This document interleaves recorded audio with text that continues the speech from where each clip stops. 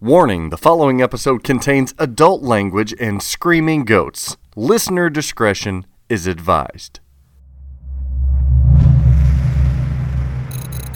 The Pinball Network is online. Launching The Pinball Show. Pinball is a game of skill. For some, it's a passion and a lifestyle.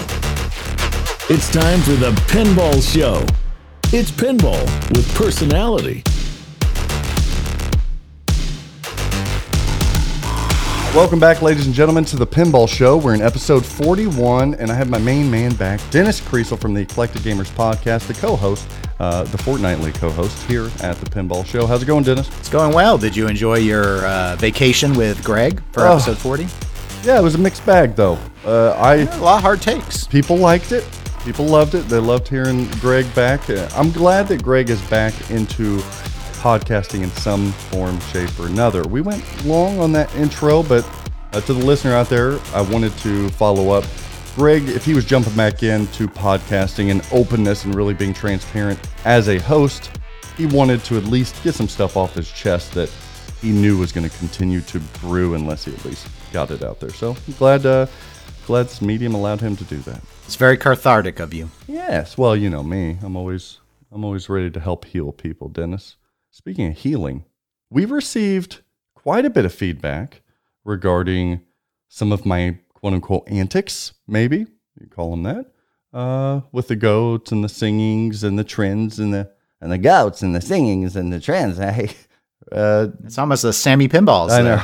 Oh, I missed him so.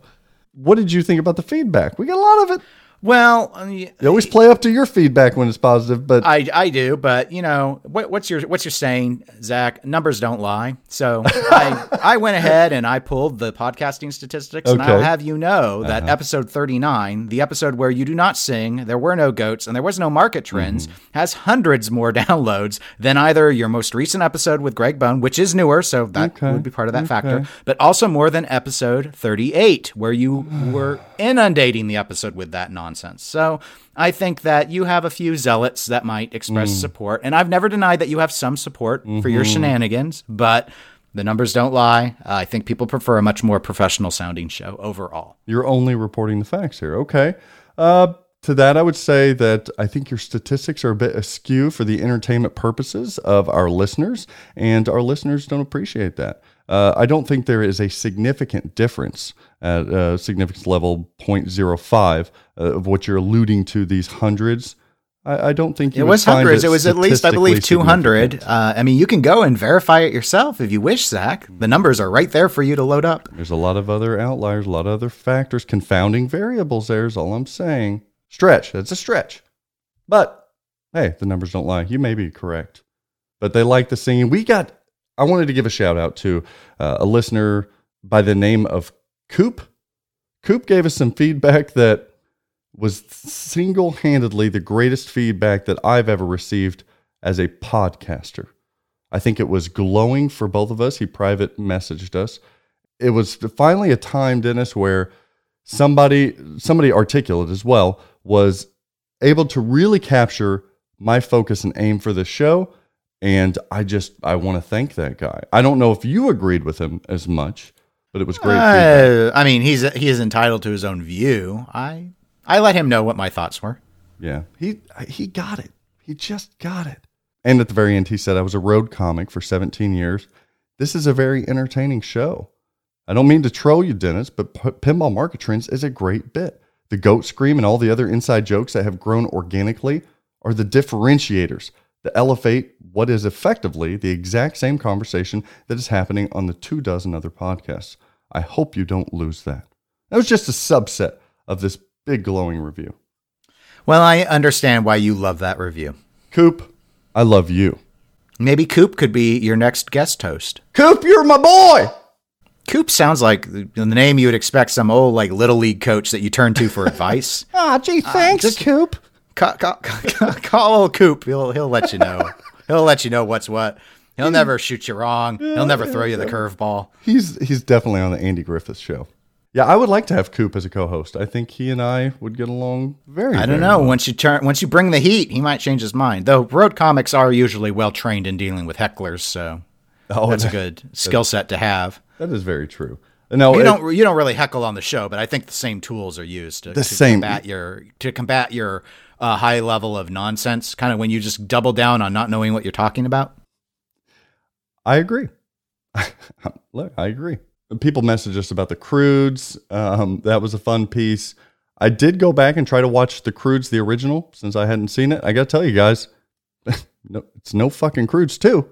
I got through 20 minutes and I was like, no, this isn't it. This is not it. I want my Croods 2.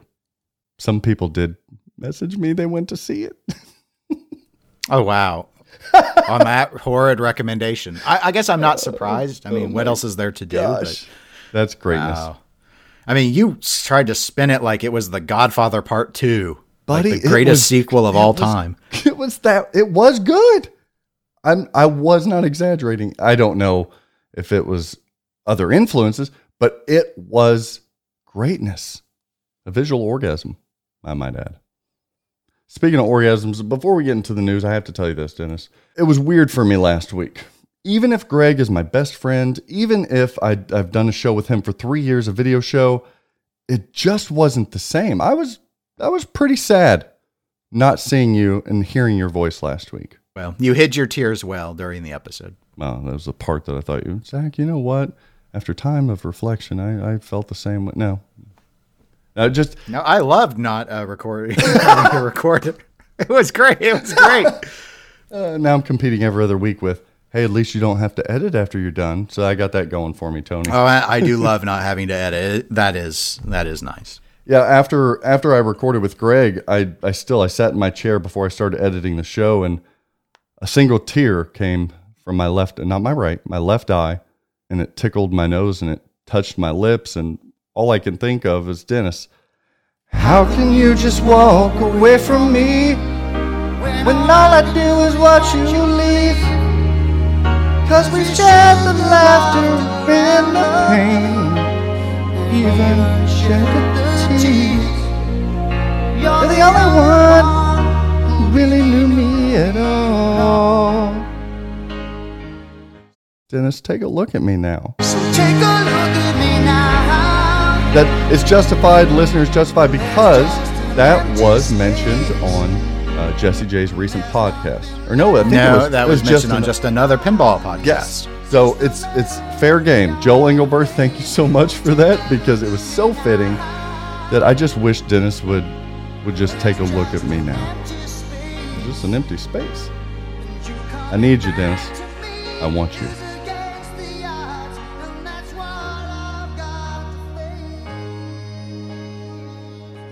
It's time for TPN Industry News. Loser Kid wins big with Elwin. Hey everyone, Craig here again, the Pinball Show's Stern News correspondent. Well, a sad week for Dennis with no new code updates. However, there was talk of a potential new standard code feature in all new Stern games from none other than the greatest pinball competitor of all time, yes, Keith Elwin. Elwin, who is of course the lead designer for Iron Maiden, Jurassic Park, and most recently the Avengers Infinity Quest, recently appeared as a guest on the Loser Kid Pinball podcast, where he teased that we could see more of trophy accomplishments in future pinball titles, or one can only assume future code updates of any Stern title. Like most of us have seen in modern video game consoles like the PlayStation, trophies may start to become more of a staple in Stern's world soon, should they prove to be a popular feature to Stern's code matrix. Much like how trophies are currently functioning in the new Avengers Infinity Quest, the collection of trophies in a pinball machine shows the player when they've reached or accomplished certain tasks that become much more specific versus simply high scores, which can potentially extend player gameplay and interest for a particular title far beyond becoming the game's grand champion or high score winner.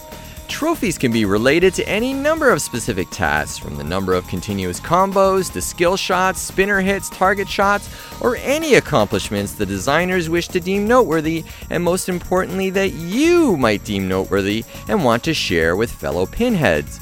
Maybe even sharing them online? The collection of a certain number of trophies in a game can also potentially unlock specific wizard modes, like we've been seeing again in the Avengers Infinity Quest, where collecting 24 trophies unlocked a wizard mode called Trophy Mania.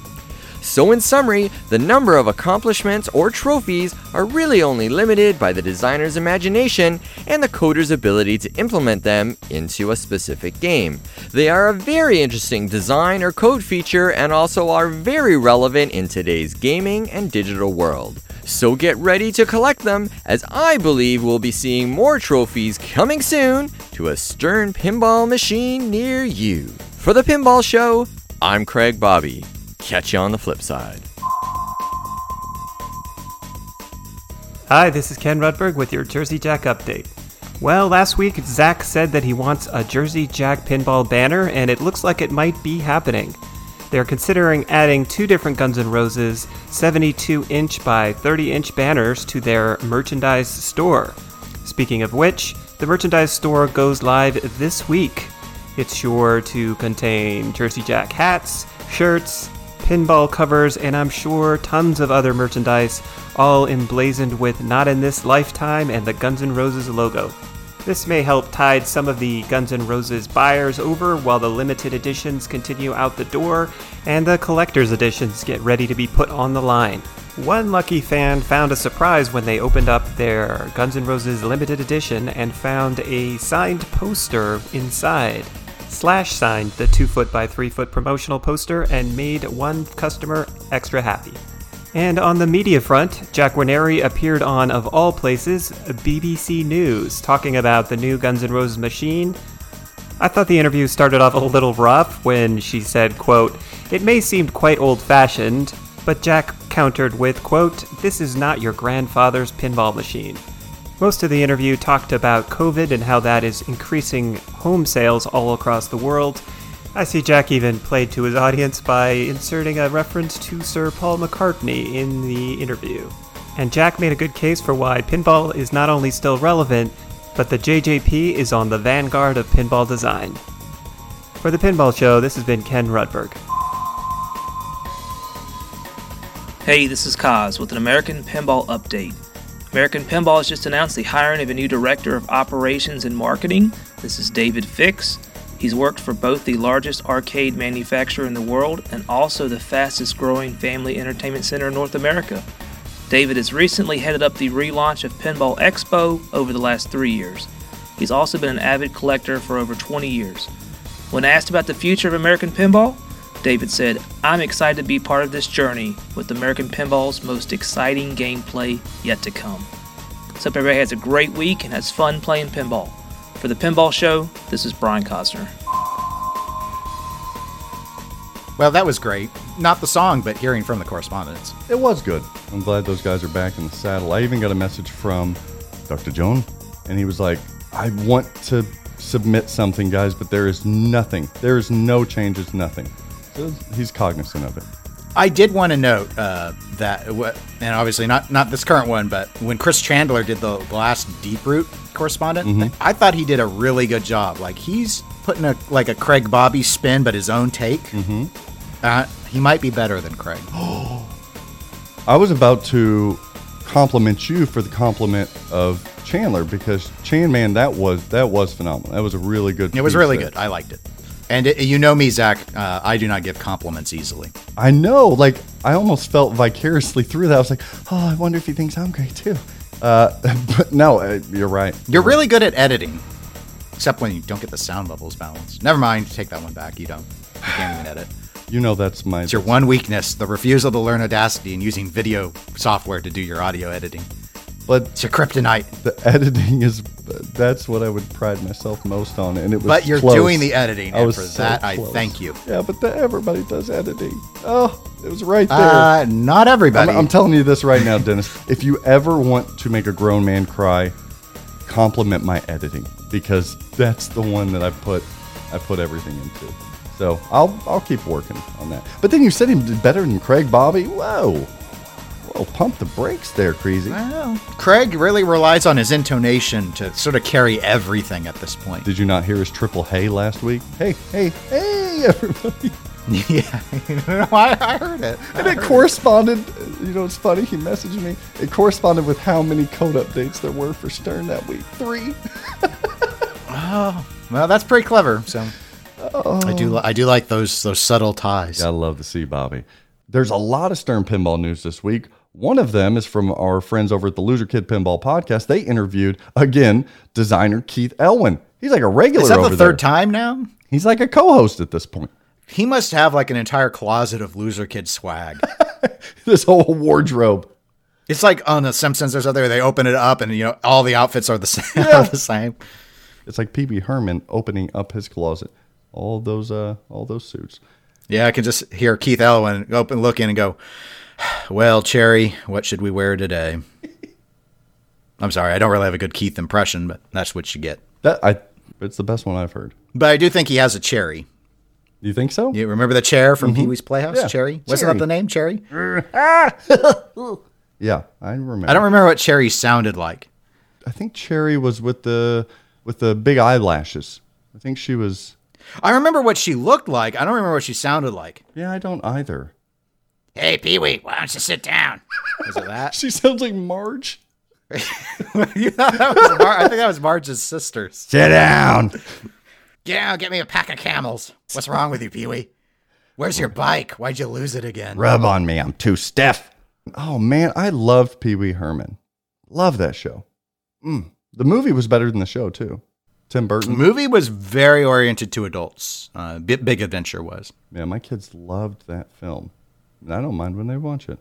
So I guess what we're saying is Keith Elwin is Pee Wee Herman. Ain't no Croods 2, but what is? Oh, man.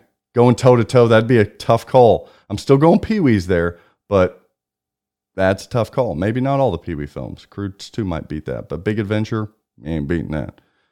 Keith Elwin said that his next game, Dennis, has an upper flipper, surprise, surprise, but this time it's an upper flipper with a twist. I didn't know if he was being literal, and it was the Monopoly, the fucking spinning little upper flipper. Oh, no. Oh, come on. No way. Upper flipper with a twist. That's a gimmick. No way. Yeah, but what twist does an upper flipper have? He's already done the twist of the mini 2-inch flipper on Iron Maiden. Like, what twist? Maybe the twist is that the flipper comes out of the playfield, kind of like the spinning strange disc. Maybe it's in the middle of the playfield. Ew. Not on the side, but he's incorporated. I mean, obviously the Iron Maiden little flipper was not against the side of the pinball machine, but it was way up at the top, maybe something lower down. Is he splitting the playfield like Spy Hunter or Genie? Oh, I mean, wow, that would be. I think so. There's twists, and then there's radical deviations that people will actually hate. So I guess Alien then? Alien had a flipper that was right in the middle of the playfield. Alien did. Maybe something along those lines. Maybe a flipper that works like the little boom pop, and it pops up. It's only available sometimes. Coming out of the playfield. So, your thought on that? That would be an interesting twist. I don't know mechanically how you would ever get that to work, but... What if the flipper, after you flip it, it flips, it does like a 180, and now it's on the other side. So it's sort of in the middle, and it either functions as a left or a right. Like the truck on JP. The ball goes to the other side. That's interesting. And then there's like a shot on the left and a shot on the right that's accessible depending on how you've positioned that flipper. What if it's a flipper that you can only use if you have that power up? That's the only time you can activate that flipper, and it stages it for you, and you've got one shot. And that's it. Yeah, that'd be a twist. There are a lot of little twist things you could do. Keith, come on. What are you talking? Twist. What do you think Keith Elwin's next game is? Do you think it is Godzilla? Because that is what everyone is rumor milling. Well, then I guess I would go with a rumor. I still liked the idea of him having James Bond, but I think that's fitting too. Yeah. Given his love of Archer, I think he could incorporate a lot of spy stuff into a Bond pin. Yeah, the whole Godzilla Keith Elwin thing is just continuing to catch. That's my Godzilla. That was like Babyzilla. I know. It's more. That's pretty good. It was also scary, but that's more pretty Godzilla. Sorry, it was no goat. So he also talked about shedding some light on the inside of those trophies. Remember, we even talked about it here, Dennis, where we said trophies. How does trophies fit into the world of Marvel's Avengers? And it didn't. He actually was like, I can't really answer that when they asked about the trophies and why trophies. They asked the question. So nice job, Loser Kid. But he said he really can't answer that, and it would be more prevalent in the future. And he was kind of saying outside of that particular pinball machine. And an achievement system. Okay. What do you make of that? Do you think it's going to the internet connectivity? That's the one way to measure different awards throughout games, that it's bland enough and generic enough as a trophy to make sense. Yeah, it's fitting. I mean, obviously, trophies are a term that I think Microsoft pioneered the concept with achievements, but a lot of people have used PlayStation, Steam. They use the generic term trophies for theirs. So that feels like that's what they're going to be going for. And yeah, I think it would make the most sense with an online profile system. So you basically are signed in, and then there's some site, probably Stern's site, where you'll be able to go and load up profiles and see who's earned what trophies. Mm-hmm. Be nice if they include things like, here's the percentage of people that have at least one trophy in the game, and what percentage of that. That's how you get your count of how many people have played it. Oh, okay. And what percentage have earned I got the Soul Gem. So that could be a measurement system as well, is what you're saying. Yeah. I mean, that's how it's used on the video game side. Very interesting. Yeah, so that's what it feels like they're going for, because he even admitted, he said, do trophies make sense in Marvel's Avengers? No, they don't, but they're there for another reason. We'll have to wait and see, I guess. Mm-hmm. We didn't have to wait very long to hear Gary Stern. He was interviewed on the Super Awesome Pinball Show this last week, and they were having their 1-year anniversary, I believe. I'm in the process of listening to this episode, but I have not gotten to the interview yet, so this will all be new to me. Oh, you're in the Ed Vanderveen section. I am, yes. Gotcha. So Gary Stern, as many of you know, is the CEO of Stern Pinball, one of the founders. Before we go into some of the details of this interview, and I'm not going to give away too much, you go and listen to it yourselves, but I have to really give a ton of credit to the Super Awesome Pinball Show, notably their hosts, Christopher Franchi and Christian Line. Maybe I even said Christian Line first. Dennis, they both, I can't wait till you listen. They slayed that interview. They killed it. They did such an impeccable job. All of the common pitfalls that they could have fallen into, they stayed away from, and they asked some tough questions. And Gary Stern was unbelievably cordial and entertaining and informative. It was an A in my books, an A interview. So I just wanted to give because Chris and I don't always see eye to eye on things, but all the credit due from me to those guys. Fucking slayed it. I thoroughly enjoyed it. Well, I look forward to getting to the interview and being able to hear it then. Man, it was good. Gary was talking about how much money it costs to develop a new pinball title. This was a bit surprising to me. He said $1 to $2 million to create. Why does that surprise you? Because I know that Stern tries to be as efficient as possible, even in some of their design elements, using parts they're accustomed to and they know. And but you have a lot of embedded salary in the development cycle. That's going to be a chunk of that. That's true. $1 million to create a new title, every new title, or two. He said one or more. So it's about 1 to 2, but one or a lot more. $1 million to create a new. Or two for Beatles, because $1 million was just the license. Oh boy, we'll talk about some flops. No, not flops. I think it was, I forgot which host asked, but they asked about, are there ever times, Gary, where you have to kind of switch titles in production timeline? Something is slated to come out next, but just sales-wise, it just doesn't make sense to what you're doing at the time, or maybe our society's in, or just it's hit another title is potentially hitting better. Do you ever switch those up? And he said, it happens. And he said, it happens. Almost as if, it felt as if it happens not regularly, but it does happen. Yeah, I know there's been a lot of speculation about certain games where, there have been comments from developers and stuff where it sounded like Jurassic Park ended up, they had to rush a little bit before so that might have been a shift. Mm-hmm. And I think Turtles was shifted around a bit, I thought. No? Of course, the obvious one would be to say the decision to put out Whoa Nelly in 2015 instead of 1975 when it was meant to come out. Good call. Yep. Nobody can argue with that. Gary goes on a tangent and a tirade about mod makers. Really? Oh, yeah. And Gary was having some vodkas too, so he was loose.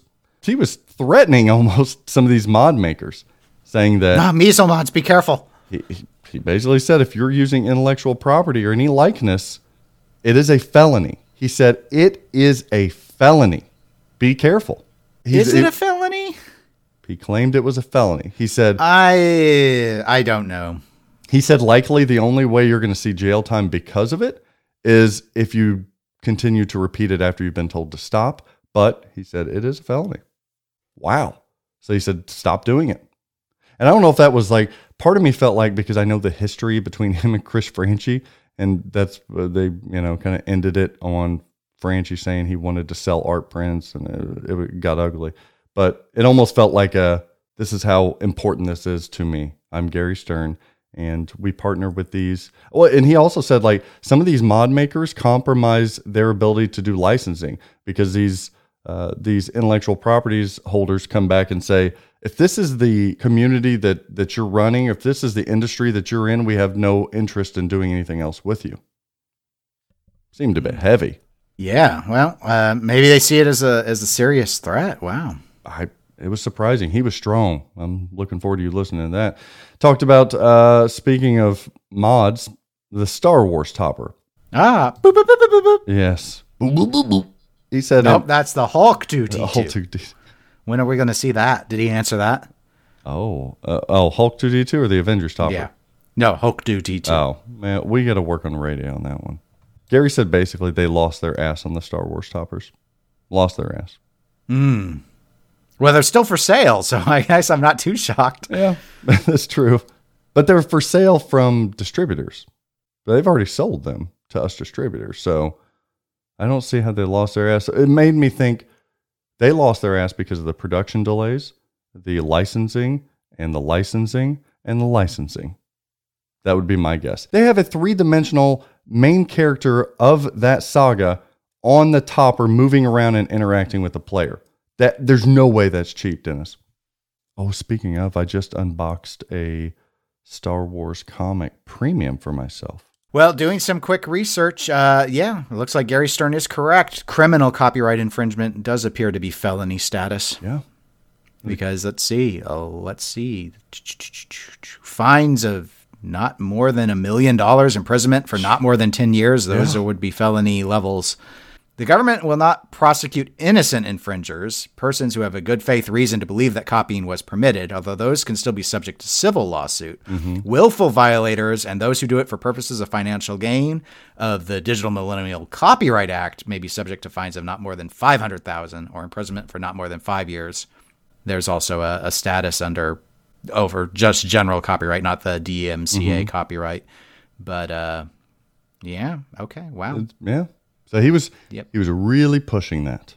Okay. Well, I did not know that. Most of the stuff I've ever heard on copyright has always been civil, but usually, of course, most of the instances we hear about are things like on Twitch and stuff where it is inadvertent or not done for financial gain reasons. Yes, But obviously I see where the thing with mod makers would be, no, you're making these products on purpose to sell them. That's what he was saying. Yeah. They know what they're doing. So it's deliberate and it's for financial gain. Though most of the pro mod entities, I mentioned Measle Mods earlier, all their stuff I see are generic.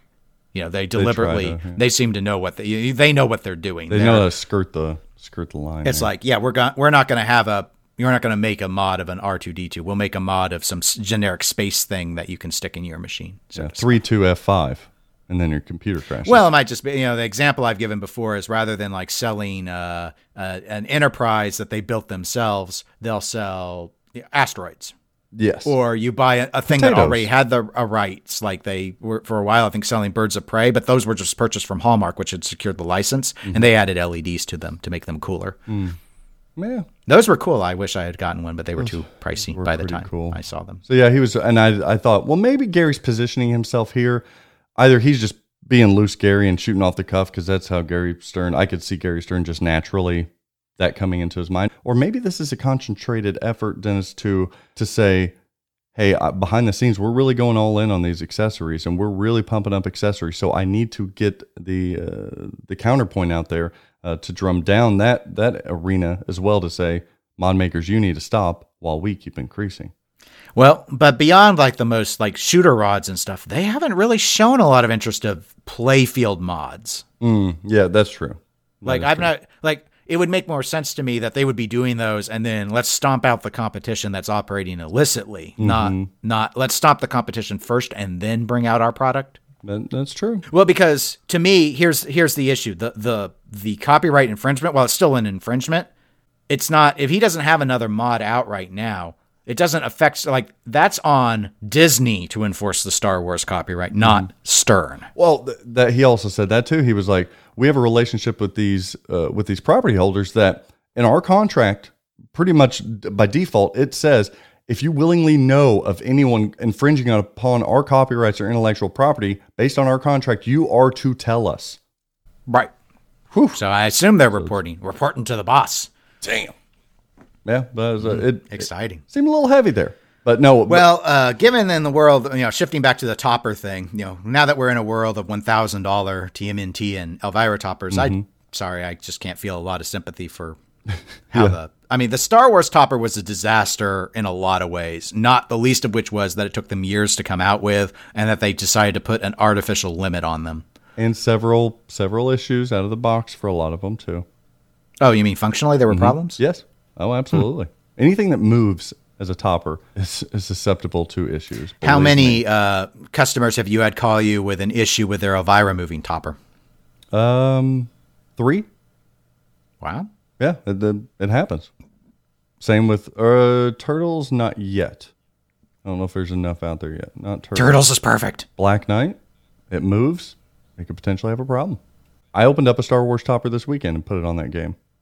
Mine worked, and I'm in love with it. But for anybody that says that topper sucks, you like all toppers though, so that's kind of. I don't like all toppers. I pretty much like all. You like all manufacturer-made toppers. I think I do. But no, that Star Wars topper is badass, and I didn't know this. So the benefits of a Stern topper or OEM topper from these manufacturers is there's a relay. So topper sends information, the computer sends information to topper. It's a cycle. So when you plug the topper in for the Star Wars R2-D2 topper, Dennis, it makes noises through the system from R2 himself or herself, or it's a machine, Zach. It's an it. I'm personifying things. From itself, where if you didn't have that topper plugged in, you wouldn't get those audio callouts. That's cool. So when it chirps, beep, beep, beep, beep, that's coming through the regular speaker system, and that's when he's moving his head. It was a really nice touch. I like it. It looks great. Here's the problem. Put the topper on, I put the shaker in, shooter motor. Look at me go. I don't have the mirror blades. Give it time, but I'm going to get them. Penn Stadium, we got it all. 5 games in, and pew, it dies. It's just dead.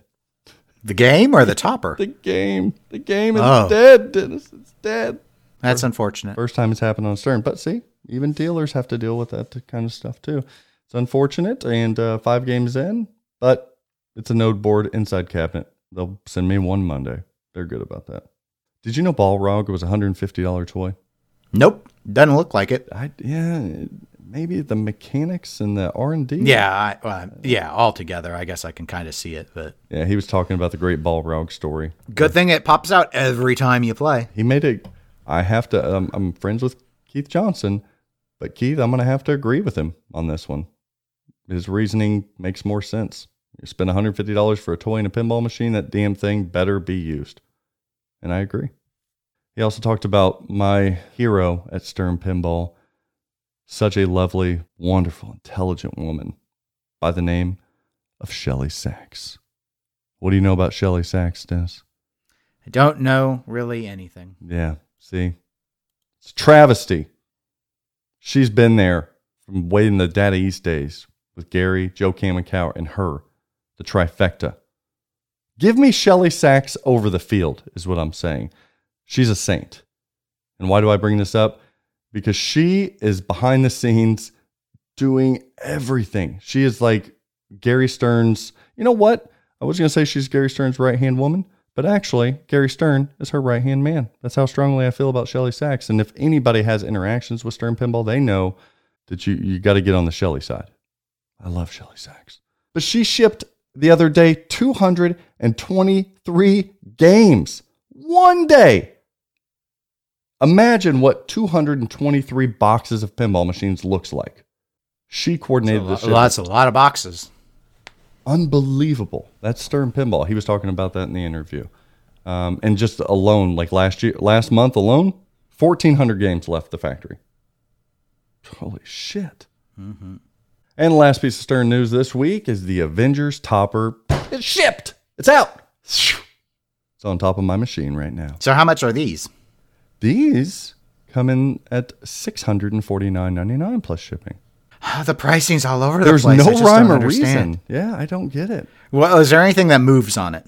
No. Okay, so maybe that's it. Moving things are now $1,000 and non-moving things are $650. There's got to be a formula to this. There's got to be. I think they're just still playing the field. My mind can't handle there not being a formula. So they decided $600 for non-moving wasn't enough, so they've added another $50, and moving's at $1,000.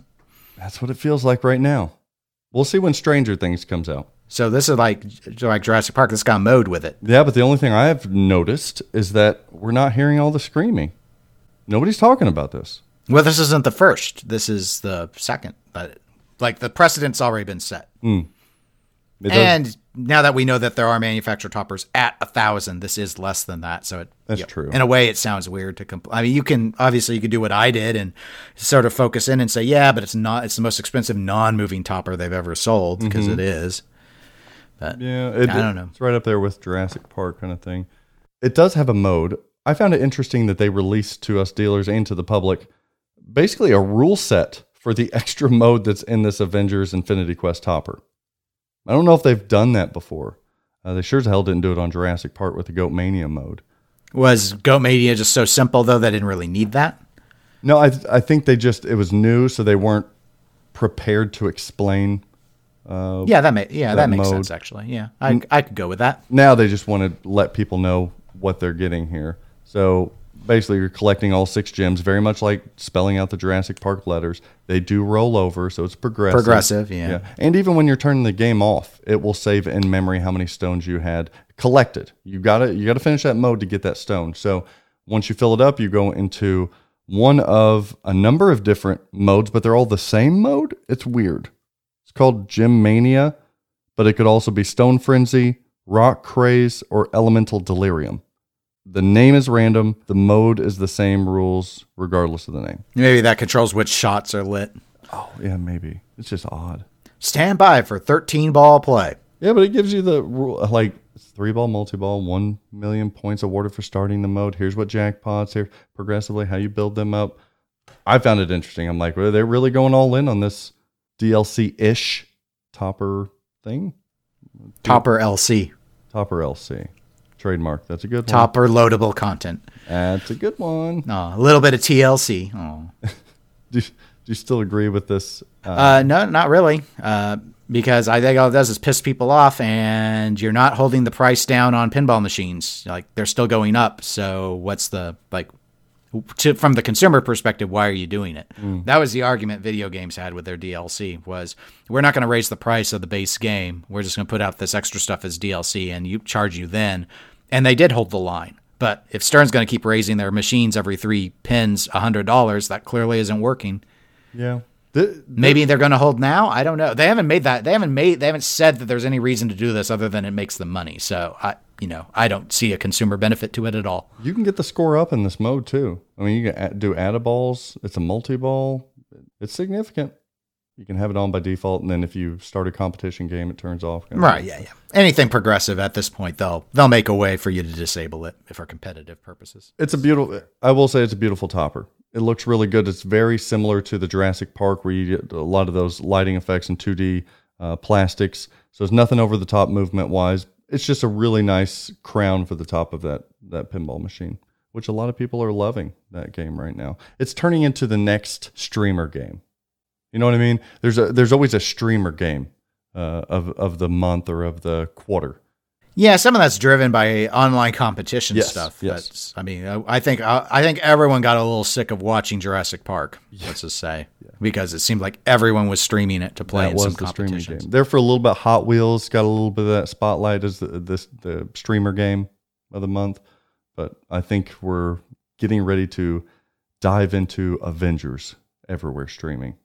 And speaking of streaming, there's a big ass event this last week. Absolutely, Zach. Pin Clash. Pin Clash was held this weekend. That was so natural. 8 hours of pinball clashes. Yes. I watched a very small portion of this. Unfortunately, right after I tuned in, I got to see like 1.5 games, and then they were like on an extended break where there were a lot of interviews. I went back to reading a novel instead. But Pin Clash was held indeed. And Dennis, what is wrong with me? There's something happening to me. I'm getting the shakes. I'm getting sweats. Yeah, what it is ain't exactly clear. I like that. See? Yeah, What? I won't go there. You can't. I know. I'm just impressed you knew it. That's mean. You dangled the carrot and then you pulled it away. I'm not for being on this show for my niceness. Although I am the second nicest person in all of pinball. Consider the source. Yeah, I'm the source. I'm making this claim. I have data to back it up. I don't know what's wrong with me because I'm supposed to be a collector, a flexer. Why did I watch at least 6 hours of this? Well, it was well produced, so they made it entertaining. And I think a lot of people who play pinball at some level like an element of competition, even if it's not that formal structure of playing for Whoppers through the IFPA. Just the idea of, it's still a game and people try and win versus other people beat their top scores or something. It's task-based, fast match play. And that's going to be part of it, task-based. So that really appeals to the, as Keith noted on his Loser Kid interview, when he designs a game, he does one of two things. He thinks about the people who play for score and the people who play for story. But you're still trying to win your way through both. But I don't like speedrun stuff. This is the stuff that I don't like, I think. No, speedrun is it's the only way to really make it entertaining to casuals, to those that don't know. Not true.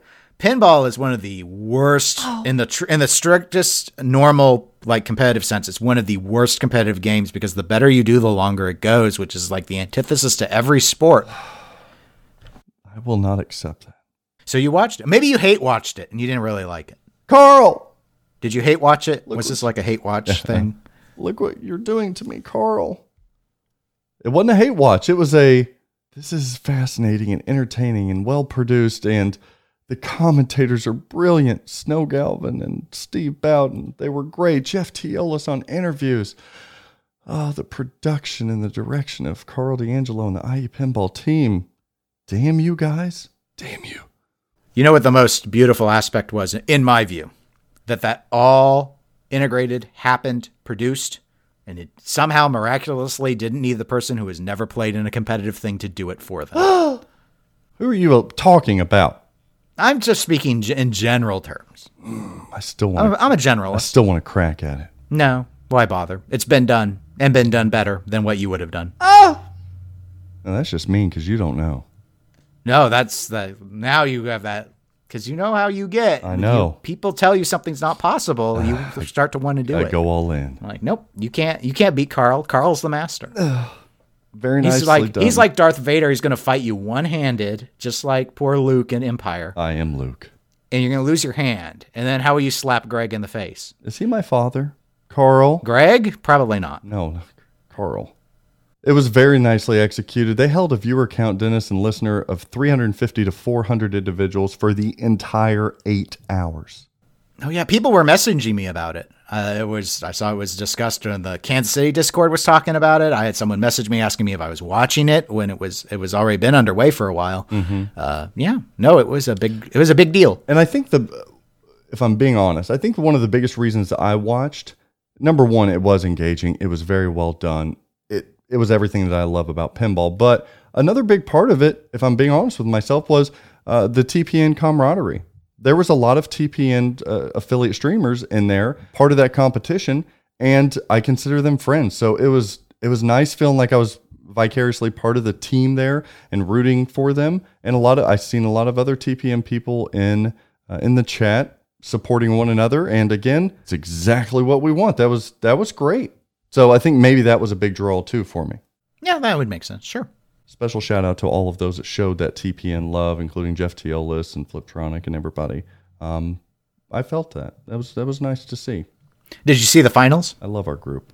I did see the finals. I don't want to spoil it, but it did come down to, surprise, surprise, number 1 ranked Raymond Davidson, number 2 ranked Escher Lefkoff. Good showing by Taylor Reese. Tay-Tay is what they call him. And Taylor is a player. Wow. Don't be fooled by all this talk about just building rails and stuff. He knows how to play. Holy moly. And he is fun to watch. He is animated. He's really violent. Woo. His facial expressions, I felt like I jogged a couple miles. I was like, his facial expressions, that is what we need on video if we're trying to pitch this thing. And Rob Byers, good Lord.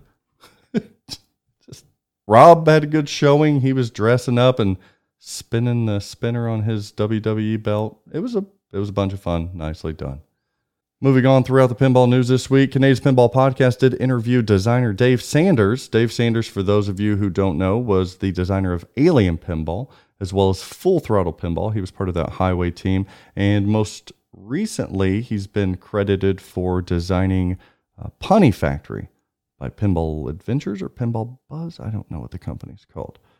But they were chatting. A couple things that I found interesting on their show was that he was talking about the concepts in all of these Highway machines as a designer, the Full Throttle concept of a chain loop accelerator.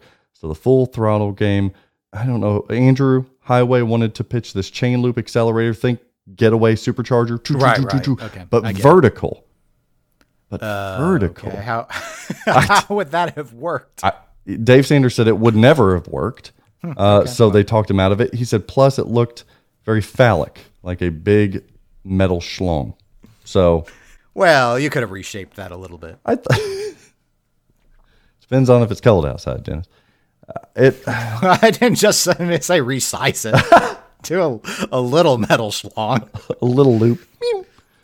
So, and you'll pick up on Dave Sanders has a lot of innuendo. He's very focused on some of these body parts and some of the failed attempts at some of these designs. I thought this one was cool, though. Dennis, in Full Throttle, you know how there's those spinning discs, like the wheels on the play field? Yeah. It's been a while since I've played it. I think there's like 2 spinning discs. They look like wheels. He said originally they were supposed to be coming up, kind of like that a pop bumper in Circus Voltaire, but they were supposed to be spinning rubber bumpers that came up. like Orbiter 1?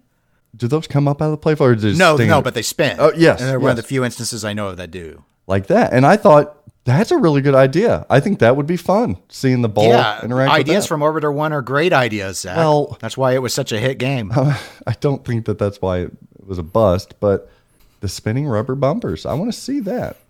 That sounded fun. Rubber baby bubby bump. You almost got through it. I can't It's not a tumor. I'm from Southern Indiana. I can't say that stuff fast. He also worked on Alien as a designer after, I guess, Nordman left. But they were talking about an effect on the ramp habit trail where the ball would be like a bursting effect through the chest. Like the face hugger or the chest burster or whatever. Yeah, that's one of the most famous scenes from the original Alien. You know, the actors weren't aware what was going to happen that day. Oh, God, I did not know That's how they got those surprised looks. I've seen some of the props that they used in the special effects of that chest and everything, but I didn't know they didn't know that.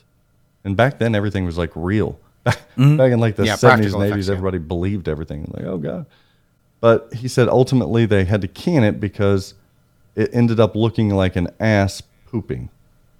And he made a... Instead of it's a plunk. Bloop. Bloop. Oh, I like when it washes back up. It's like a cheap bidet. I'm back. Well, Kyle, where is he? He's coming. Come on, dude, push. I'm trying. Oh, wait, I can see his head. Here he comes. Hi to her, neighbor. Oh, no. You can't get rid of me. I smell like flowers. I'm on the alien pinball machine. I've always wanted to star in my own alien game. Shoot the toilet. I wonder if Alien Toads are blue. They scrapped it, and again, Dave Sanders going back to the potty talk here. I'm 50% acid and 50% corn. I'll burn through that damn cat. 50% acid, 50% corn. That was good. That's a good one. I'm going to pull a Greg. I'm going to give you a little side story. Apologies to the listeners in advance. So I went to pick up food yesterday. I was at a chicken place drive-thru. Not like the Thanksgiving food you picked up, right? No. Yeah. The taters? No. Oh, gosh. Let's not talk about that. And so I'm there, and the person in front of me I'd already ordered, so I'm waiting in line. The person behind me is ordering, and she's wanting something customized. And she asked for if they could give her 50% like gravy, 50% barbecue sauce, and 50% chili. And to his credit, the worker said, well, I can't actually give you 3/50%. But if you would like, I can give you thirds. And I was like, kudos to that guy being willing to correct someone like that who is just, kind of. Yeah, I only push it 150%. Shitting all over math that hard. I was like, I should have given him a tip. You should have. I don't know if the person who I don't think the person who worked the window was the person who was on the microphone, though. It didn't sound the same. So, what a smart fella. Well, I mean, to be fair, it is fairly obvious, but nonetheless, I mean, this person's just talking 50%, 50%, 50%. She wanted them all mixed in one?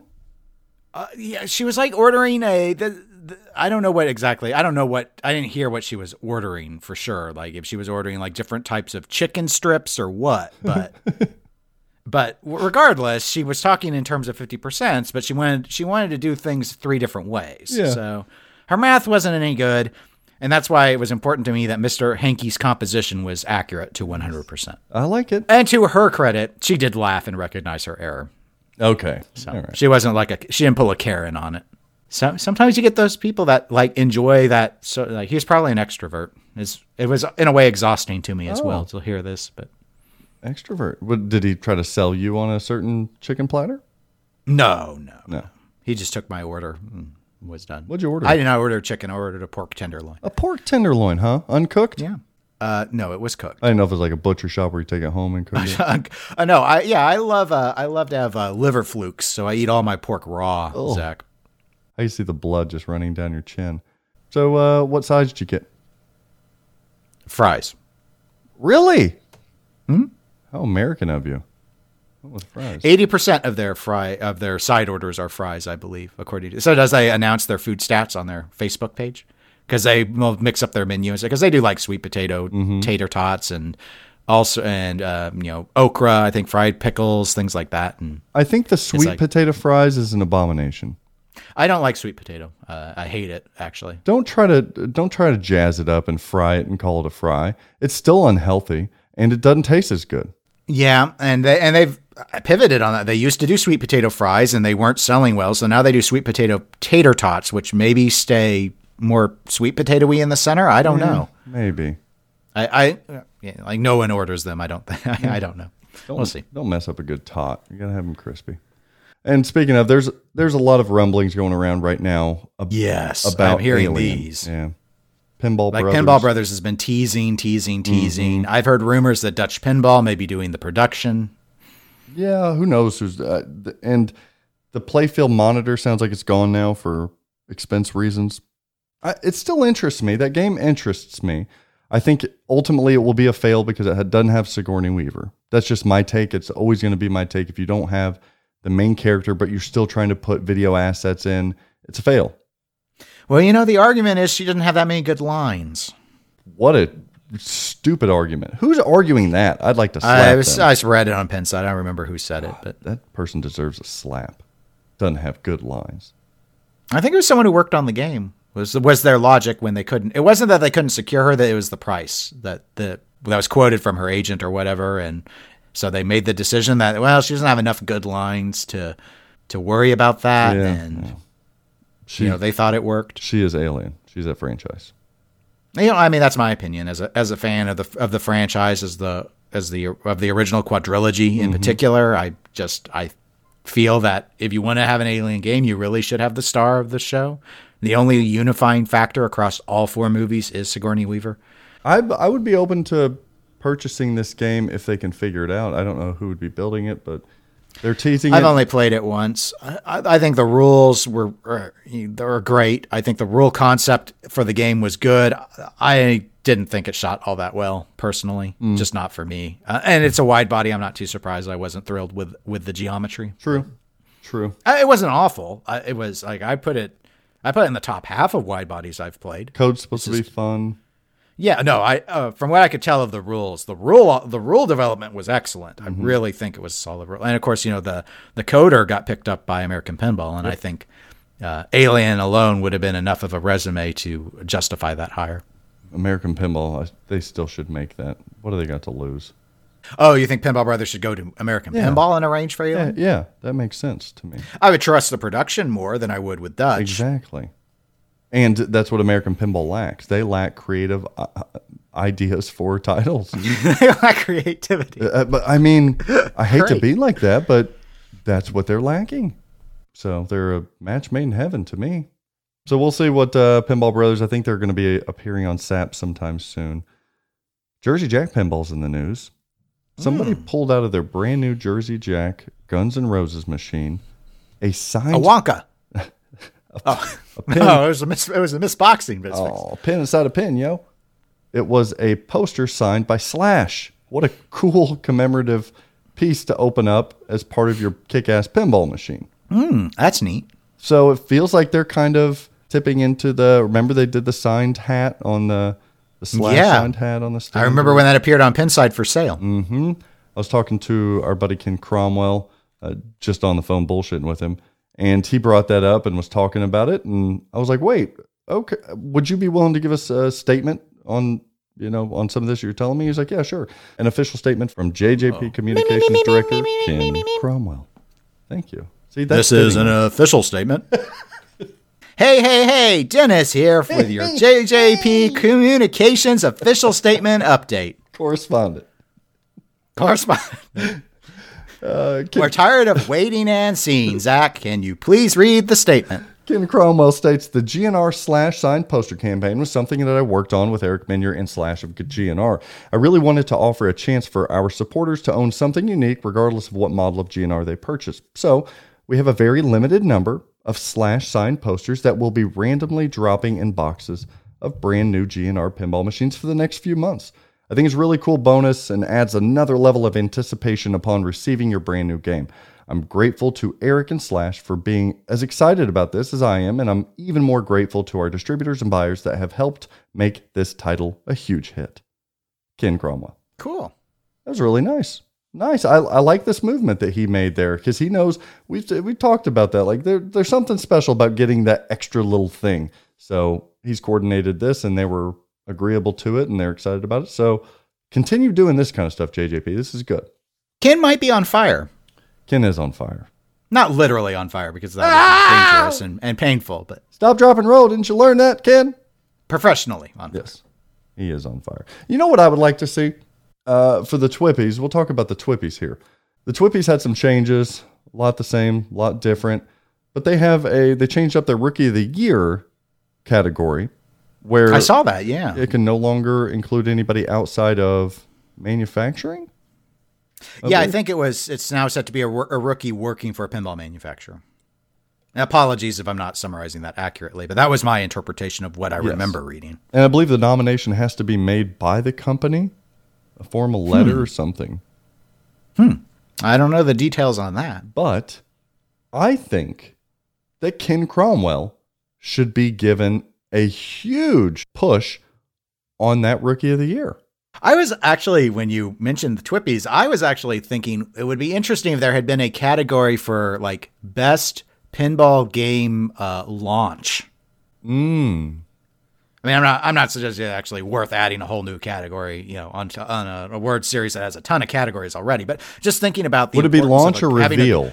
Which a there's a reveal. difference there. Well, I'm just thinking, we've talked about it several times now about how well Ken with Jersey Jack and the launch of GNR has been. Yeah. And similar, a lot of positive response in terms of the launch of Rick and Morty out of Spooky. And I was just sort of thinking, that's one of the big things that a lot of people in pinball do talk about is how well executed was the launch on these things. And so that's a great point, actually. But yeah, Rookie in this case obviously would be a good way to recognize Ken's hard work on.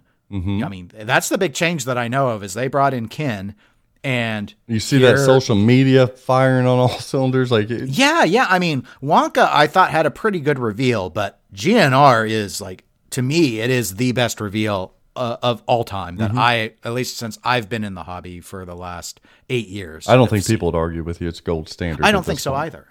So maybe there's no point in adding a category because it would just give it to him. But I don't think it would be the Pinburg every year of a Jersey Jack reveal, but I think it's an interesting thing that people do talk about. I would like to see Rookie. Rookie. That makes sense. I'd like to see Ken Cromwell in the running for that because I think off the top of my head, I'm trying to think of somebody else. Raymond Davison will be in the running if he's nominated. I don't believe so. You don't think so? People in our wasn't Avengers his first game to really work code on? No. See, I think they were talking in our TPN Discord that Ray Day should be. I don't think he's eligible. So be careful before you vote there because he has worked on previous titles. This isn't and he's not a lead here. So he is, going back to my early Twippy committee years, I don't believe he's eligible. He is not doing anything distinctly different this year as a rookie that he wasn't doing last year. I see what you're saying. He worked on Jurassic Park some. He worked on Iron Maiden some, to my knowledge. Well, I guess it'll come down to what the committee uses for their criteria. And that's the tough part for that committee because people are submitting their votes now for a write-in. So, and that was the other thing. There was a change in the write-ins where you can write in more than one person for these write-in categories. Favorite podcaster, the Pinball Show, favorite, you could write in YouTube, 2. Straight down the middle, that kind of stuff. You could do 2 instead of 1. But what was strange is, and I don't agree with this one. This is a change that they would have had to listen to me. I would have been loud on. If you're calling it a write-in, you're defeating the entire concept and idea of a write-in when you're adding a drop-down menu. Essentially, listener, you have just changed the write-in. They should call it drop-ins because there's 2 rounds of drop-ins now for the favorite categories. It is redundant and to me makes no sense. But there is a way to actually type in a write-in. Correct, but there are so many flaws that you're introducing by adding a drop-in system in preliminary voting. It's called write-in. It is what off the top of your head that you watch and you consume would you like to see eligible for that top 10? It's a write-in. You shouldn't be prompting to people for that. Yeah, I mean it does obviously. You're prompting people in the final count with the top 10. That's the prompt. You don't need a prompt. You actually need opposite of a prompt. That's what creates this top 10. Well, I mean, you get there's some. I'm assuming the advantage, for example, to the processing is you won't have misspellings and stuff if people are doing the drop downs. I mean, I see logistically where there would be value for that sort of stuff.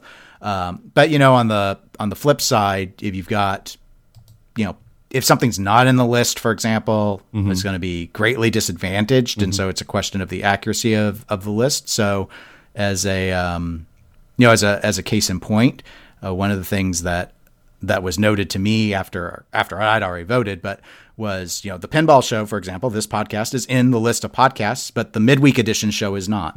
Yeah, that's true, and it's a separate show.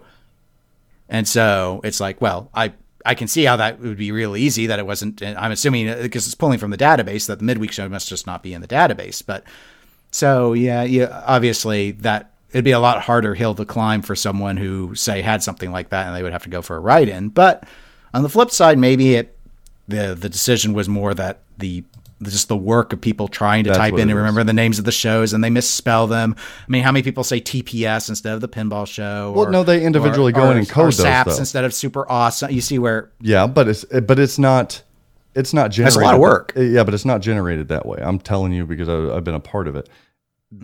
Painstakingly, agreeably so, they go through, and even if Super Awesome is misspelled, it's not like the system won't catch it and add. They code each one of those. So that's why they're doing it because it's a hell of a lot easier. But maybe trying to cut down on some of the work. Yes, they are. But that's clear here. It's very clear. There's no other benefits than that. But to me, sometimes the hard work needs to be done correctly. I see your point, but I sympathize a little bit with a bunch of volunteers and how much time do you really want them to give to something that, I mean, there's still a way to do the write-in. So, and we had problems whenever we were doing the TWIPY the first couple of years. Like if somebody would write, let's say, for example, Ken Cromwell. Well, what do you do with that? Ken Cromwell does, let's say it was for a podcast. Ken Cromwell was doing Special One Lit, and he might not be the best example, but there was sometimes like Special One Lit streaming. So he was doing Special One Lit streaming a little bit last year, but he was also doing Flipping Out. So do you code Ken Cromwell Flipping Out, or do you code Ken Cromwell? Oh yes, nothing. That's a good point. Or do you throw? That's where they ran into a lot of problems. Or like Chuck Word, we ran into that. Carrie Hardy was another one we ran into. When somebody puts Carrie Hardy, well, shit, Carrie Hardy has a YouTube channel, but he is also a provider for Straight Down the Middle channel. Mm-hmm. So who do you give that to? So that's what they were trying to get rid of that, but it's a tough one. It's hard. It's hard to solve these logistical. I do not envy them in the work that goes into that. I don't either. Now, speaking of Carrie Hardy, he reported that he is no longer a host of the TWIPYs this year. He's not coming back. He was asked that TWIPYs were going their own separate way this year. Now, I'm assuming that it's still, from the way it sounded, they're doing it in March. So it sounds like it's either live at TPF or they're going to do it online. Yeah, that's if what they're TPF is a no-go. Yeah, I still see Emoto being a host. I don't know who the other host is. Maybe just a single host? Maybe just Emoto? They did add Josh Sharp into the committee. Maybe Josh Sharp hosting it with Emoto? I don't know. Does it have to be a committee? Carrie and Emoto weren't on the committee last year, were they? No, I'm just trying to, know who's new. I thought whenever Carrie exited, I was like, oh, okay, well, this is definitely a Jack Danger, Emoto, Stern awards kind of thing. Like that's what I would guess. I don't think Jeff would host, so I don't know. It'll be interesting to see what they do with that. So changing in the host, some of the changing of the criteria. There's now a list of criteria that each category has to meet. I'll say pretty easily met, but at least there's some distinction there. Nobody has to guess now. Well, why didn't I get included as a consideration, whereas this person did? So cleaning that up a little bit. But yeah, hosting or streaming in March, either live or at TPF. Well, maybe you can clarify this for me. So is the ranked voting applying to the best of categories or just the favorites? I think it's just the favorites, because they're doing like what do you call preferential voting, you were saying? Right. Like I read something about like you could vote top 3 and whatever number 1 is gets 3 points, 2 gets 2 and 3 gets 1. So that changes a lot of stuff. It does. It will. I mean, that's sort of a more what I would describe almost as a parliamentary style. But yeah, ranked voting usually is more accurate. It's interesting they capped it to 3 and not, getting the ability to rank out all the way. But there are all sorts of different flavors of ranked voting you can do. And I'm not sure I'm crazy about the ratio of points there. The first place getting 3 versus second place getting 2. That ratio is pretty standard. Is it? For voting? Yeah, that's pretty typical. I don't know if first place would really only be worth a half more than second place. It's worth a point more. Everything's a point more. Oh, 100% more. So I think it should be higher, but it's like, so first place is 3 points, second place is 2 points, third place is 1 point. Yeah, but when you're doing like the Papa stuff, isn't first place 2 points over? Yeah, no, Papa does it differently, but Papa isn't voting. Understood. I like that system though, to really differentiate. You want to weight it. You want to apply a weight factor. These are equitably distributed. Yes, yeah. That's why it's pretty typical to see that. Yeah, so I don't know. I don't think this preferential voting applies to the. Okay, well, because that makes a difference. Because if the preferential voting is in Game of the Year, it's going to be tighter than it has been in years past. That's a really good point. Yeah, you're right. Yeah. All that said, regardless of either approach, I do think Avengers ends up winning Infinity Quest. Strong take. I do think so. Well, it's an Elwyn game. So it's going to have that buzz going in. See, there's the big difference is a lot of people do not have location experience with a lot of the games that are eligible this year. So we're going to have a lot of people who are voting who haven't played any of these. You might actually see less people vote this year than last year because they're not comfortable making a pick because they haven't played. So I think it's really going to be driven a lot by home ownership. Okay. And my guess will be Avengers is probably the most owned game of the 2020 releases. It's definitely not GNR because they don't have enough and their production's too slow. And that's why I don't think it will be GNR. I would guess that Avengers is not. Really? I would guess no. I think it would be Turtles at this point. Okay. I could see Turtles. Because Avengers, that second big run of premium, still hasn't shipped. But remember, voting isn't until January. Yeah, that's right. That's right. I think you're right, yeah. This is a tough one because here's what I could see. This is going to be a tough year because the two powerhouses are Avengers and Guns N' Roses. Those are the powerhouses here. I would argue for Turtles to be in there as well, but I just don't think the public will. Game of the Year, I think you could see something, listener, where Game of the Year goes to GNR, but Best Design and Layout goes to Keith Elwin. And that doesn't always happen. Usually you see those like Best Director, Best Picture of the Year kind of together there as one. But I think this year compared to the other years, I think you could see something like a Game of the Year being a Guns N' Roses, but the nod to design is going to go to Avengers. I mean, it's conceivable, but I'm just every time I can't think of in these past 2 years against an Elwin that the JJP game has done very well. Dialed In won in the first year. Dialed In sweeped a lot, took a lot home. That was the same year as Batman 66, I believe. Yeah, Game of the Year, that first year, you're right, was Dialed In. That one, what was the vote must have been, Total Nuclear Annihilation was second that year. Oh, okay, that was the TNA year too. Okay. And Batman was third at 7%. Yeah, it had a Denisi hype. Everybody was rooting for him. But that vote was a lot different than how it's done now, isn't it? Like, I don't remember so long ago. It didn't have as many votes because it was the first annual. Well, I mean, I really like Dialed In. I don't really fault it. Game of the Year, Dialed In was 42% and TNA was 34%. Okay. And then everything else was under 10. Yeah, so Batman was 7, Star Wars was 6, Aerosmith was 3, Guardians was 3, Alien was 3, Lexi Lightspeed was 1, and the Jetsons was 0%. I think JJP has a better shot this year than the last couple of years. I agree, except Wonka was a very well-respected game, and it still just got annihilated. Yeah, but Wonka did not get the reception that GNR is getting. I think people are going to, when they come down to Game of the Year, they're really going to put a lot of focus on, as a whole, bird's eye view, what was the most impactful, just badass game of the year. The GNR moved things.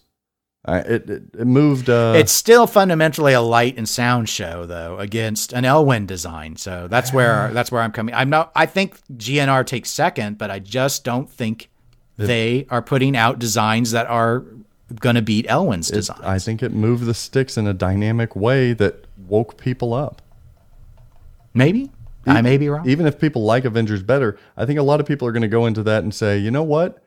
I like Avengers better, but I've got to give credit to GNR for moving the sticks. So we'll see. I don't think the sticks are moved either, by the way. I don't think we're going to see Led Zeppelin look dramatically different because of GNR. I'm not saying the sticks. I'm saying it moved the sticks. We can't go back. Led Zeppelin, if it comes out in the rumored game, if that comes out, it will be measured up against this, which is in a different category than pre-GNR. I agree it will be compared to GNR, but moving the sticks implies that other manufacturers are going to change something because they have to. The sticks have been moved, and I just don't think it's There's an interpretation there, but I would even argue that. I don't think they will. I think they're like, nope, we're still growing our company. There's absolutely no reason for Stern Pinball to change strategy on what goes into a game. I would have had a better leg to stand on if JJP was cranking these machines out faster. Well, and again, normally it's been, well, there will be people that will look and just try and do an objective judgment. A lot of it comes down to what games people have played, and they're selling more Avengers there are more Avengers in homes than there are GNRs. So it's a math game. But what makes it interesting is the reception of GNR this year is better than both Pirates and Wonka receptions combined. Yeah, but I don't think it matters. I think in the end it doesn't matter that much because Avengers reception as a game player is what it is, and some people absolutely love it. And I just don't think you're going to have enough GNRs in people's homes, and people aren't going to vote for it. I can see the argument. I bet you it does better than. I'm sure it will pull more votes than Wonka did. Sure. But I don't know. I don't know if it breaks 30%. That's assuming one person, one vote. If we got ranked voting, I think this is close. And like Travis Murray said, I don't know if you listened to his last podcast. Harsh takes. He basically said this system is great, the People's Choice thing, but you can just buy your votes. It's fine. Oh, through like a service or something? Yeah, he said there's several services, Facebook, forum groups that do it. Well, I mean, anything with open public voting always runs there's not a lot you can, you can do things to try and prevent like bots and stuff, checking IP addresses, making sure one person isn't constantly just revoting. Like Jeff Bakalar, streamer, what, CNET or IGN? What's he part of? CNET, isn't he, Jeff Bakalar? Yeah, CNET, yeah. All he'd have to do as a streamer now is just share it and think he'd win. But that's what people do now. Yeah. People post like on their personal, absolutely. I have it's in just the past his reach shared, is yeah, huge. this vote's up on my personal Facebook page. I'm sure I get a few people that aren't into pinball who vote because they know me. And he probably, based on the ratio of how often he streams, gets the most views per stream. Oh yeah, because they host that on their like Beastcast stuff. Like they have a website where it streams all of their, they have a combined stream. So I don't think he will, but it'd be interesting. Yeah, up to him. Now, it'd be interesting. People will find out soon enough who you and I voted for to win, the best game of a year. So stay tuned for that. Maybe I don't want to tell them. You will tell them and you'll like it. Dennis, you can stop that itch and you can stop that scratch. And I know you're fiending for a little pinball market trends. Aren't you, buddy? Yes. Did you miss it? A little PMT? No, I heard you and Greg do it. It crept up into you in the middle of the night and said, bing, bing, bing. Scoot over, honey. Save me some room. I want to snuggle. Yeah. Pinball market trends is the little spoon. The cool kids nowadays are just calling it the trends. Not with a Z, but just the trends. Did you listen to the trends this week? She was like, yeah, I so did. It was awesome. That's Zach. I'm just saying, hop on board. Because we're going for a ride. And right now, we're trending up. Hold on tight, everybody. It's Avatar LE. Believe it or not, Avatar LE, if you're looking at the secondary market, over the last year has become popular-ish again. If I'm just looking at the numbers. And the numbers don't lie. We're only reporting the facts here, and the fact of the matter is Avatar LE a year ago was pulling in upper fours, which I would have loved to have grabbed an Avatar LE upper fours. Nope. Now, 5,500 to 7,000. A couple of recent ones really going high up there. Nice examples of them, but you're seeing for some reason a lot of these older LEs will stay steady. They'll hold steady. Metallica's will hold steady. AC/DC LEs will hold steady. Avatar was bottomed out, and it's starting to trickle up again. So those of you with an Avatar LE, don't give it away, unless it's to me. I don't think I can own an Avatar LE. I don't think I've played the LE version, but I like I wouldn't rapidly pursue one, but I like it okay, the original. Mm-hmm. Yeah, I'm surprised you would be interested at all, actually, because it's often compared to Iron Man with one ramp. It's the theme. It's the looks and it's the theme for me. Oh. I'm a huge Avatar film fan. But it has a DMD, though. I can colorize it. You can't have DMDs. I can colorize it. You can't have colorized DMDs. They're beneath you. Maybe I'll mess with those figurines a little bit. Those are a little Kenner-ish. That's a deep cut there. Avatar LE, $5,500 to $7,000. Also trending up this week. Oh, this is a good one. Very topical. This last week, trending up is pinball interviews. Holy moly, you got the loser kids, you got the saps, you got the final rounds. In particular, the Gary Stern and Josh Sharp interviews were some of not only the best of this year, people, they were the best that I have heard. Final Round Pinball Podcast, doing a competitive-based pinball podcast and having on special guest Josh Sharp, president of the IFPA, to give all of the details that anybody that follows competitive pinball would want. It simply was platinum status. Yeah, it was pretty good. I'm going to say it was fucking phenomenal. That was exactly, they were hitting every single stride possible on that show. And it showed. Josh Sharp interview was great. And Josh Sharp, kudos to him.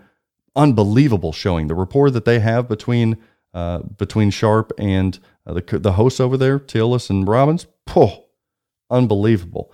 And Chris Franchi gives me shit. I give shit to Chris Franchi. Sometimes we don't see eye to eye. Sometimes we want to cuddle. But regardless, the Gary Stern interview was one of my favorites ever. It was just good. I like listening to Gary Stern. I'm a bit biased.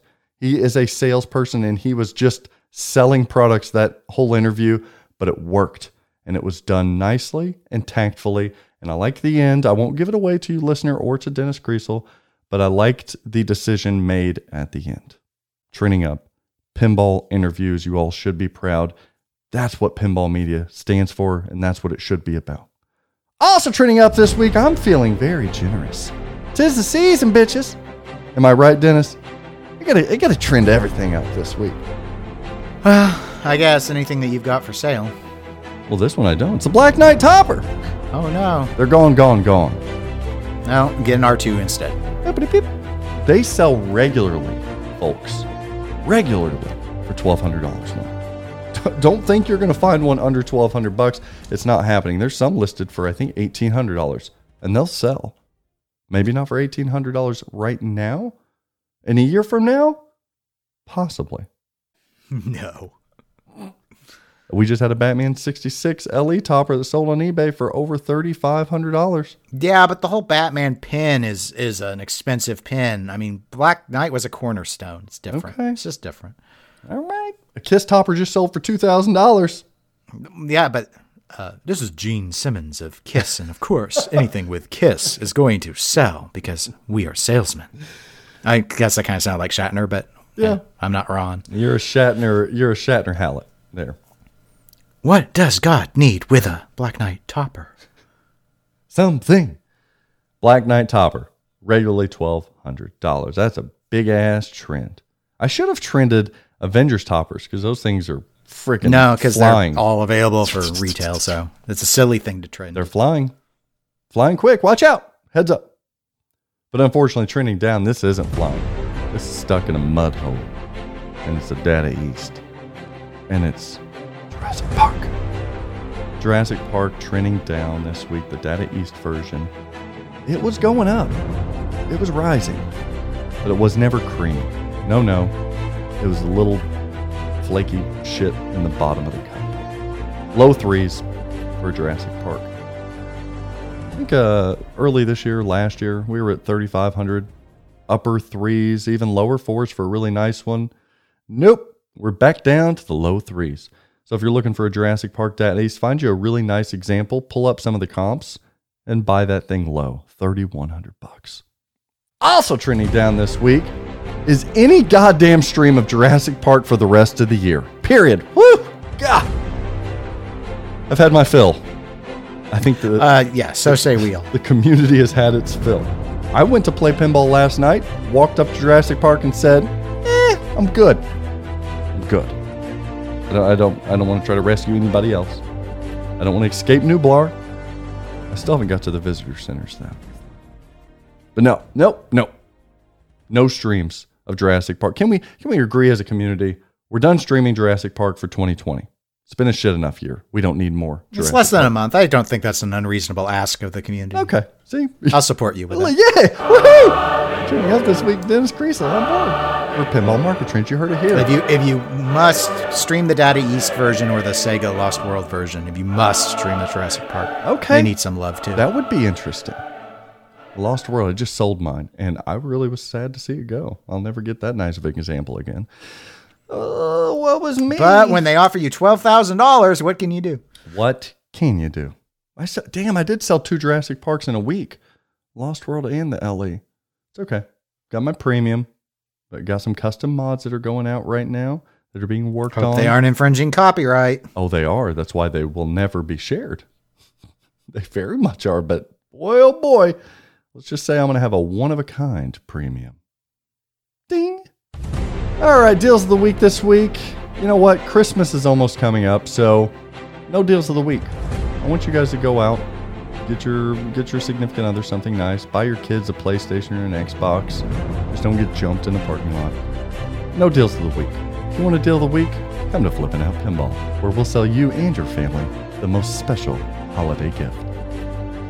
Like that? Friendship. Oh, love, nurture, and support. But we do have a deal of the WTF. Sell. Didn't want to leave you guys hanging here. Deals of the what the fuck this week is a little bit different. You see, usually it's some outstandingly large price. Is that even a term? Outstandingly large?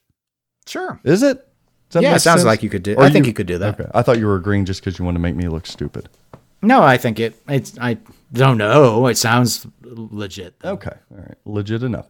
So usually it is just something way too high priced, and we're like, get out of here. Stop trying to sell that shit for that. This week, it's a little bit different. The deal of the what in the hell is going on is outside of White Bear Lake, Minnesota. It's on Pennside, but it's actually a wanted ad. Now, how does one what the fuck a wanted ad? Well, I'm going to tell you, ladies and gentlemen, because I just told you what was trending up. And this individual by the name of Scott0308, lovely guy, but bless his heart, he got a wanted ad for a Black Knight Sword of Rage topper. And that's fine. A lot of people want that. But you're not going to catch any fish there when you say, I'm looking for this topper. I'm looking to pay $800. Sell. It's not, what? You're wasting your time. What are you setting it? Look, if you were putting, first off, nobody really looks at wanted ads. They're a waste of time. You'll never get anything out of them. Sometimes you will, mostly never. They're useless. But whenever you say, I'm looking for something that everybody else is looking for, but I will pay less, and that's what you will sell it to me for, it's not going to work. Do you think maybe it was just a typo, like he left off a 0? He left off a 1, maybe? Yeah. Nope. And this is a what the fuck light. Because I'm not coming on strong on this guy. I'm just saying 2019 called, they want their fucking wanted ad back. Gone are the days of a Black Knight Sword of Rage topper for $800. Get out of here. You know what this guy is doing, Dennis? The Scott0303. And living the vida loca. You're only allowed one song. Was it really only one? Yep. One song, one time. One song, one time. I thought it was anything that was presented in a podcast. No, you're allowed to choose from any of them that are presented within the week. Oh. That is a setback. Remember, I said once. You get one. I thought you meant once that particular song. You could only one song. You get one song per episode. Shit! One time. Because then you were like, well, but can't I play like outro music of the same song? I love you, Ricky. If you get the copyright protection, you can. Ricky Martin. Okay, all right. You can't even adhere to the, like, what sort of limit is it if I'm like, yeah, you can have one of every single song everyone mentions? I would never agree to that. That's ridiculous. Well, that's why I thought I got the decent end of the deal. That's why you thought you won like you always do. You getting a song is a win for you. Shout out to Jesse J's Pinball Adventures, or should I say Jesse Ray's Pinball Adventures, for talking she's about a high score leader now. Yeah, Ricky Martin's Living La Vida Loca. I tried to squeeze that in there on Dennis, but he wouldn't have it. I'm just waiting for the Thanos snap flipper code. I know the gavel hit my my pinky finger. Ouch! You bandage that up, splint it. You probably broke it. Sorry, Your Honor. I will concede there. And that was your Pinball. It's back, everybody. Market trends. Ladies and gentlemen. It was here last week, so it's not back from anything. But it's back with you. Yeah, well, that's like a weird demarcation. No one really cares about that. They do. Pinball Market Trends is just a part of you internally as it is me. I'm sorry. It's imprinted on you. Like a baby bird. Yes. Papa? It's a teenager now. It's just the trends. Stop trying to hold me back, dick. That's what Trends just said. That wasn't me. Or my internal dialogue every time I do a podcast with you. All right, let's wrap it up there, Dennis. That's what she said. Where can people catch you between now and the next episode? You can always email me over with eclecticgamerspodcast@gmail.com or go to facebook.com/eclecticgamerspodcast and send a message and I will get it. Oh, yeah. You guys had a good episode last week. I would suggest people go take a listen to that if you haven't already. Tony and you went over a lot of interesting video game stuff. And you took the really nice discussion point on Pinburg that stood out to me. I was saying it last week, but whew, that was a good one. Thanks. See, I'm good with compliments, Dennis. Yeah, you're a very generous person. I want you to be my executive director. Because you got your shit, taken care of. You cannot afford me. Actually, you probably could. I was like, hypothetically, let's pretty cheap. Let's go into discussion because I'm actually quite affordable. That sounds fantastic to me. What would you ever take? You don't have a nonprofit though. You're a for-profit. I'll make a nonprofit just so that you can be a part of me more. Would you consider it? Oh, it would be difficult to have to work for you, I think. What if I came into the boardroom in like a fucking Segway? I was like, hey, bro, want to go grab some lunch? As you're like balancing my checkbooks or something. Yeah, I just see you whipping around the office on a little Segway. Going in one circles. Of those people. Oh, man, I have my Jordans on. Oh, this is going to happen. I see a sitcom in the making. I'm going to pitch a pilot, NBC, this fall. You can catch us both at the Pinball Network at gmail.com. Check out all the other podcasters. We're having a lot of fun with them. Or you can check myself out doing the video series Straight Down the Middle. Email me there at sdtmpinball@gmail.com. We have a couple big reviews coming out. I believe Rick and Morty and GNR are Avengers. And a nice 2020 recap. We had a lot of fun this year, and we are very proud of our work this year. We appreciate the continued support for the Straight Down the Middle YouTube series, whether it was the GNR stuff that we did that we're super proud of, or just the back and forth, the Hot Wheels reveal unboxing video, or just the this or that's. And we did a lot of work this year. I have done a lot of work. Yep. And I'm having fun doing it. You know, for the video thing on the Twippies, I wrote in that news station that covered that other GNR. You son of a bitch. We've sold millions of dollars for them. We've earned them millions of dollars. I'm kidding. I'm too lazy to actually type something in that wasn't in the drop down. It would have been clever, though. It would have. I wish I had come up with it at the time. We were but the I only just promo. now thought of how much it would hurt you. FOMO for our promo, bro. We basically made the pin. Yeah. We just handed them millions. Did you see our smoke? Did you see our fog? We helped too, damn it. And if you're ready to buy, look, we still have time. What is today? Today is the 7th. It's the 7th. Okay. It's a Monday. It's actually the 6th. The 7th. Don't let them know the secrets. I'll keep it close. The 7th. We still, believe it or not, I have time. If you contact me, I will get you that pinball machine you've been wanting. And look, here's the secret. Here's what us pinball enthusiasts do. We rationalize and tell ourselves we deserve something nice for Christmas because we always get shit from our spouses or from family. Buy yourself something nice. The machine showcase this week is the Avengers Pro. And you don't have to wait for it. It's in stock. Bye! They call flipping fast for a reason. I'm impatient. They do? Yeah, I'm impatient as a pinhead. Wow. So I make sure people get their games lickety split. Whoa, that's right. Turn that from in stock to in your stocking. Boom! See? As executive director, those are the kind of things that you could do. That was really good. And I might use that if you don't mind. That's fine. Thank you. TMNT Premium in stock. Batman 66 in stock. I have stockpiled as much as I could for all of you guys. Hot Wheels in stock. Star Wars Comic Pros in stock. Star Wars The Pin, both original and comic, in stock. MMR accessories, we still got those. Avengers Topper, I I think I can still get you one. Guardians Pro's in stock. JP Pro is coming very, very soon. I might have a spot or two left for the upcoming run. Get on that Just now. don't stream it. Yeah, for God's sakes, don't stream it. Attack from Mars Special Edition and Monster Bash Special Edition with that big-ass beautiful display in stock. And more. Just phone us at 812-457-9711 or email me at zach@flip_pinball.com or flippingoutpinball.com. I love you guys. Thanks for the support this year. And bye, bye, bye. Bye, bye, bye.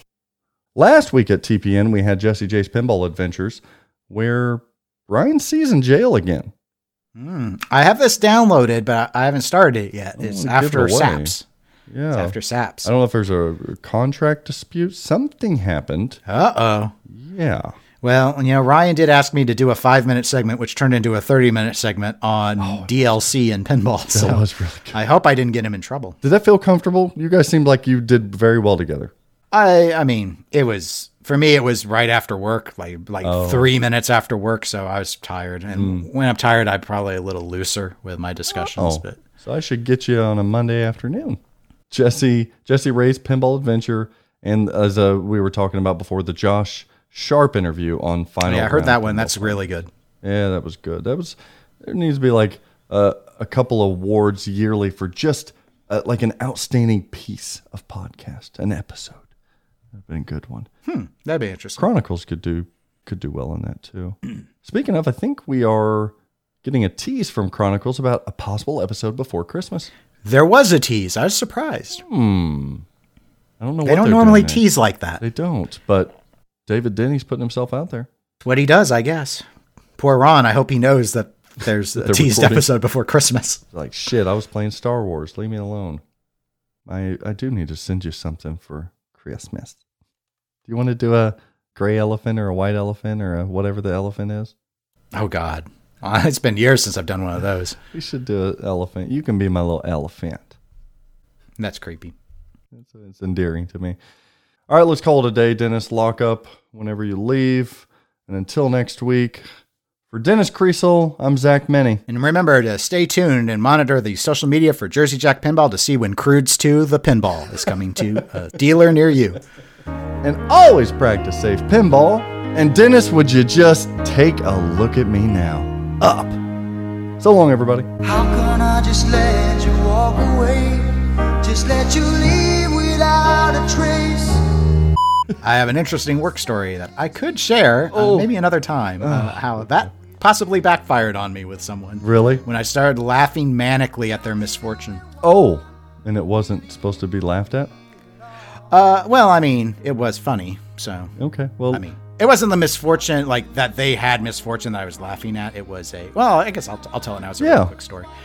So I had a meeting scheduled. It was not on it wasn't going to be about COVID. It was about Medicaid. But it was very late in the day. Titillating. And they pushed it. They pushed it even later. Okay. So, and I warned them, okay, but you guys know after 4 that I get like a little flippant and stuff. Like I don't normally take You gave them after that disclaimer?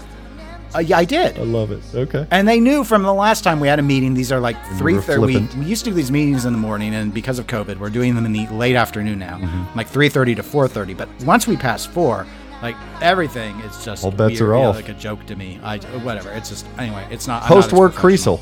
That's what that is. I'm just not as professional. There's less filtering. Okay. And so we started this meeting after 4, and at about 5 we were still going, and this person who worked for the state had this just terrible situation come up where we're trying to spend a lot of federal money by the end of the year, and they got allotted a whole like almost $20 million to try and blow through, and there's a deadline. Like all the stuff has to be in possession by December 30th. That's awesome. So it was a big rush, and this was to benefit local health departments, which is what I work with. But because of the time constraints, because here we are, there's less than a month to go, they're not getting they're not getting the money to order themselves. The state is ordering and arranging for all the stuff just to be shipped to the health departments. Okay? So they sent out order forms so everyone could mark on a pre-approved list of stuff we knew we could get, what and how much they want of hand sanitizer, vaccine refrigerators, all that exciting stuff. A new Prius. COVID. Yeah. Vehicles were discussed. Of course they were. I don't think any were ultimately known to be. In my mind, went. Yeah.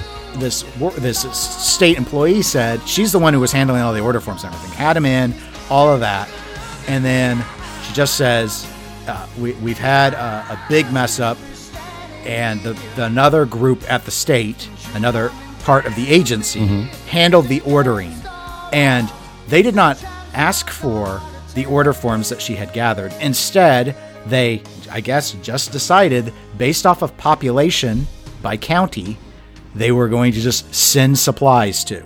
For example, one of the largest counties in the state, I guess, had asked for around 70, on the order form, had asked for around 70,000 bottles of hand sanitizer. Wow. They got... This is where I couldn't stop laughing. They got over 700,000. No. Pallets upon pallets, trucks full of crates. They had to find a forklift. Oh, wow. And it's like, and it just showed up at the health department. Where are they going to store it? And so I felt bad for her because she's getting all of this hate, but I'm laughing maniacally because I'm just envisioning a Leslie Nielsen movie at this point where there's filing cabinets full of hand sanitizer. Mothers are squirting the babies out of their arms because they're required to do 30 doses of hand sanitizer when they walk in. I just have this mental image, and I muted myself for a long period, but by the time she paused for me to respond, I was still laughing. And on top of that, I think my first statement was, she asked, "Are you laughing at me?" And I said, I am laughing, and I'm really glad that I am not you. Oh, wow. And I think that hurt her feelings a little bit, actually. Well, but that's in good fun. That was a good one. Well, and the other person who had organized the meeting, the next day we had another meeting. She was recounting this, and I'm stone-faced. It was like at 11 a.m. I'm stone-faced, and he sends me a private message on Zoom saying, "Do not laugh." That made you laugh. Which made me start to laugh. So I almost had to turn off the camera. I'm covering my mouth because, again, I'm holding it together really well. But then she's talking about, in this other place, just like they got, crates upon pallets of just hand sanitizer. We don't know where to store them. Help us. Where do they put it? No, so I completely sympathize. No, I don't know what they're going to do. I mean, my suggestion was the state has storage. We actually have caves in Kansas where stuff like this can be stored. Caves? Literal caves. And they call them the caves. And I was like, fitting. I guess if we still have money available from CARES Act, send them UPS labels just to stick on top of the crates, tell them to leave them crated up and ship them to the caves. I don't know what else to tell you to do. And this is the irony, is like the people who screwed up and did the orders, they're not the ones fixing this. She has to fix this. Oh. Which is ridiculous. Like, that's where the difference would be. Like, if they worked for me, I would have said, you will fix this or you will not have a job. I'm not in the business of fixing your mistakes. I know what all the families around your neck of the woods are getting for Christmas. Government-funded hand sanitizer. Anyway, that's why I discourage people from taking late-day meetings with me.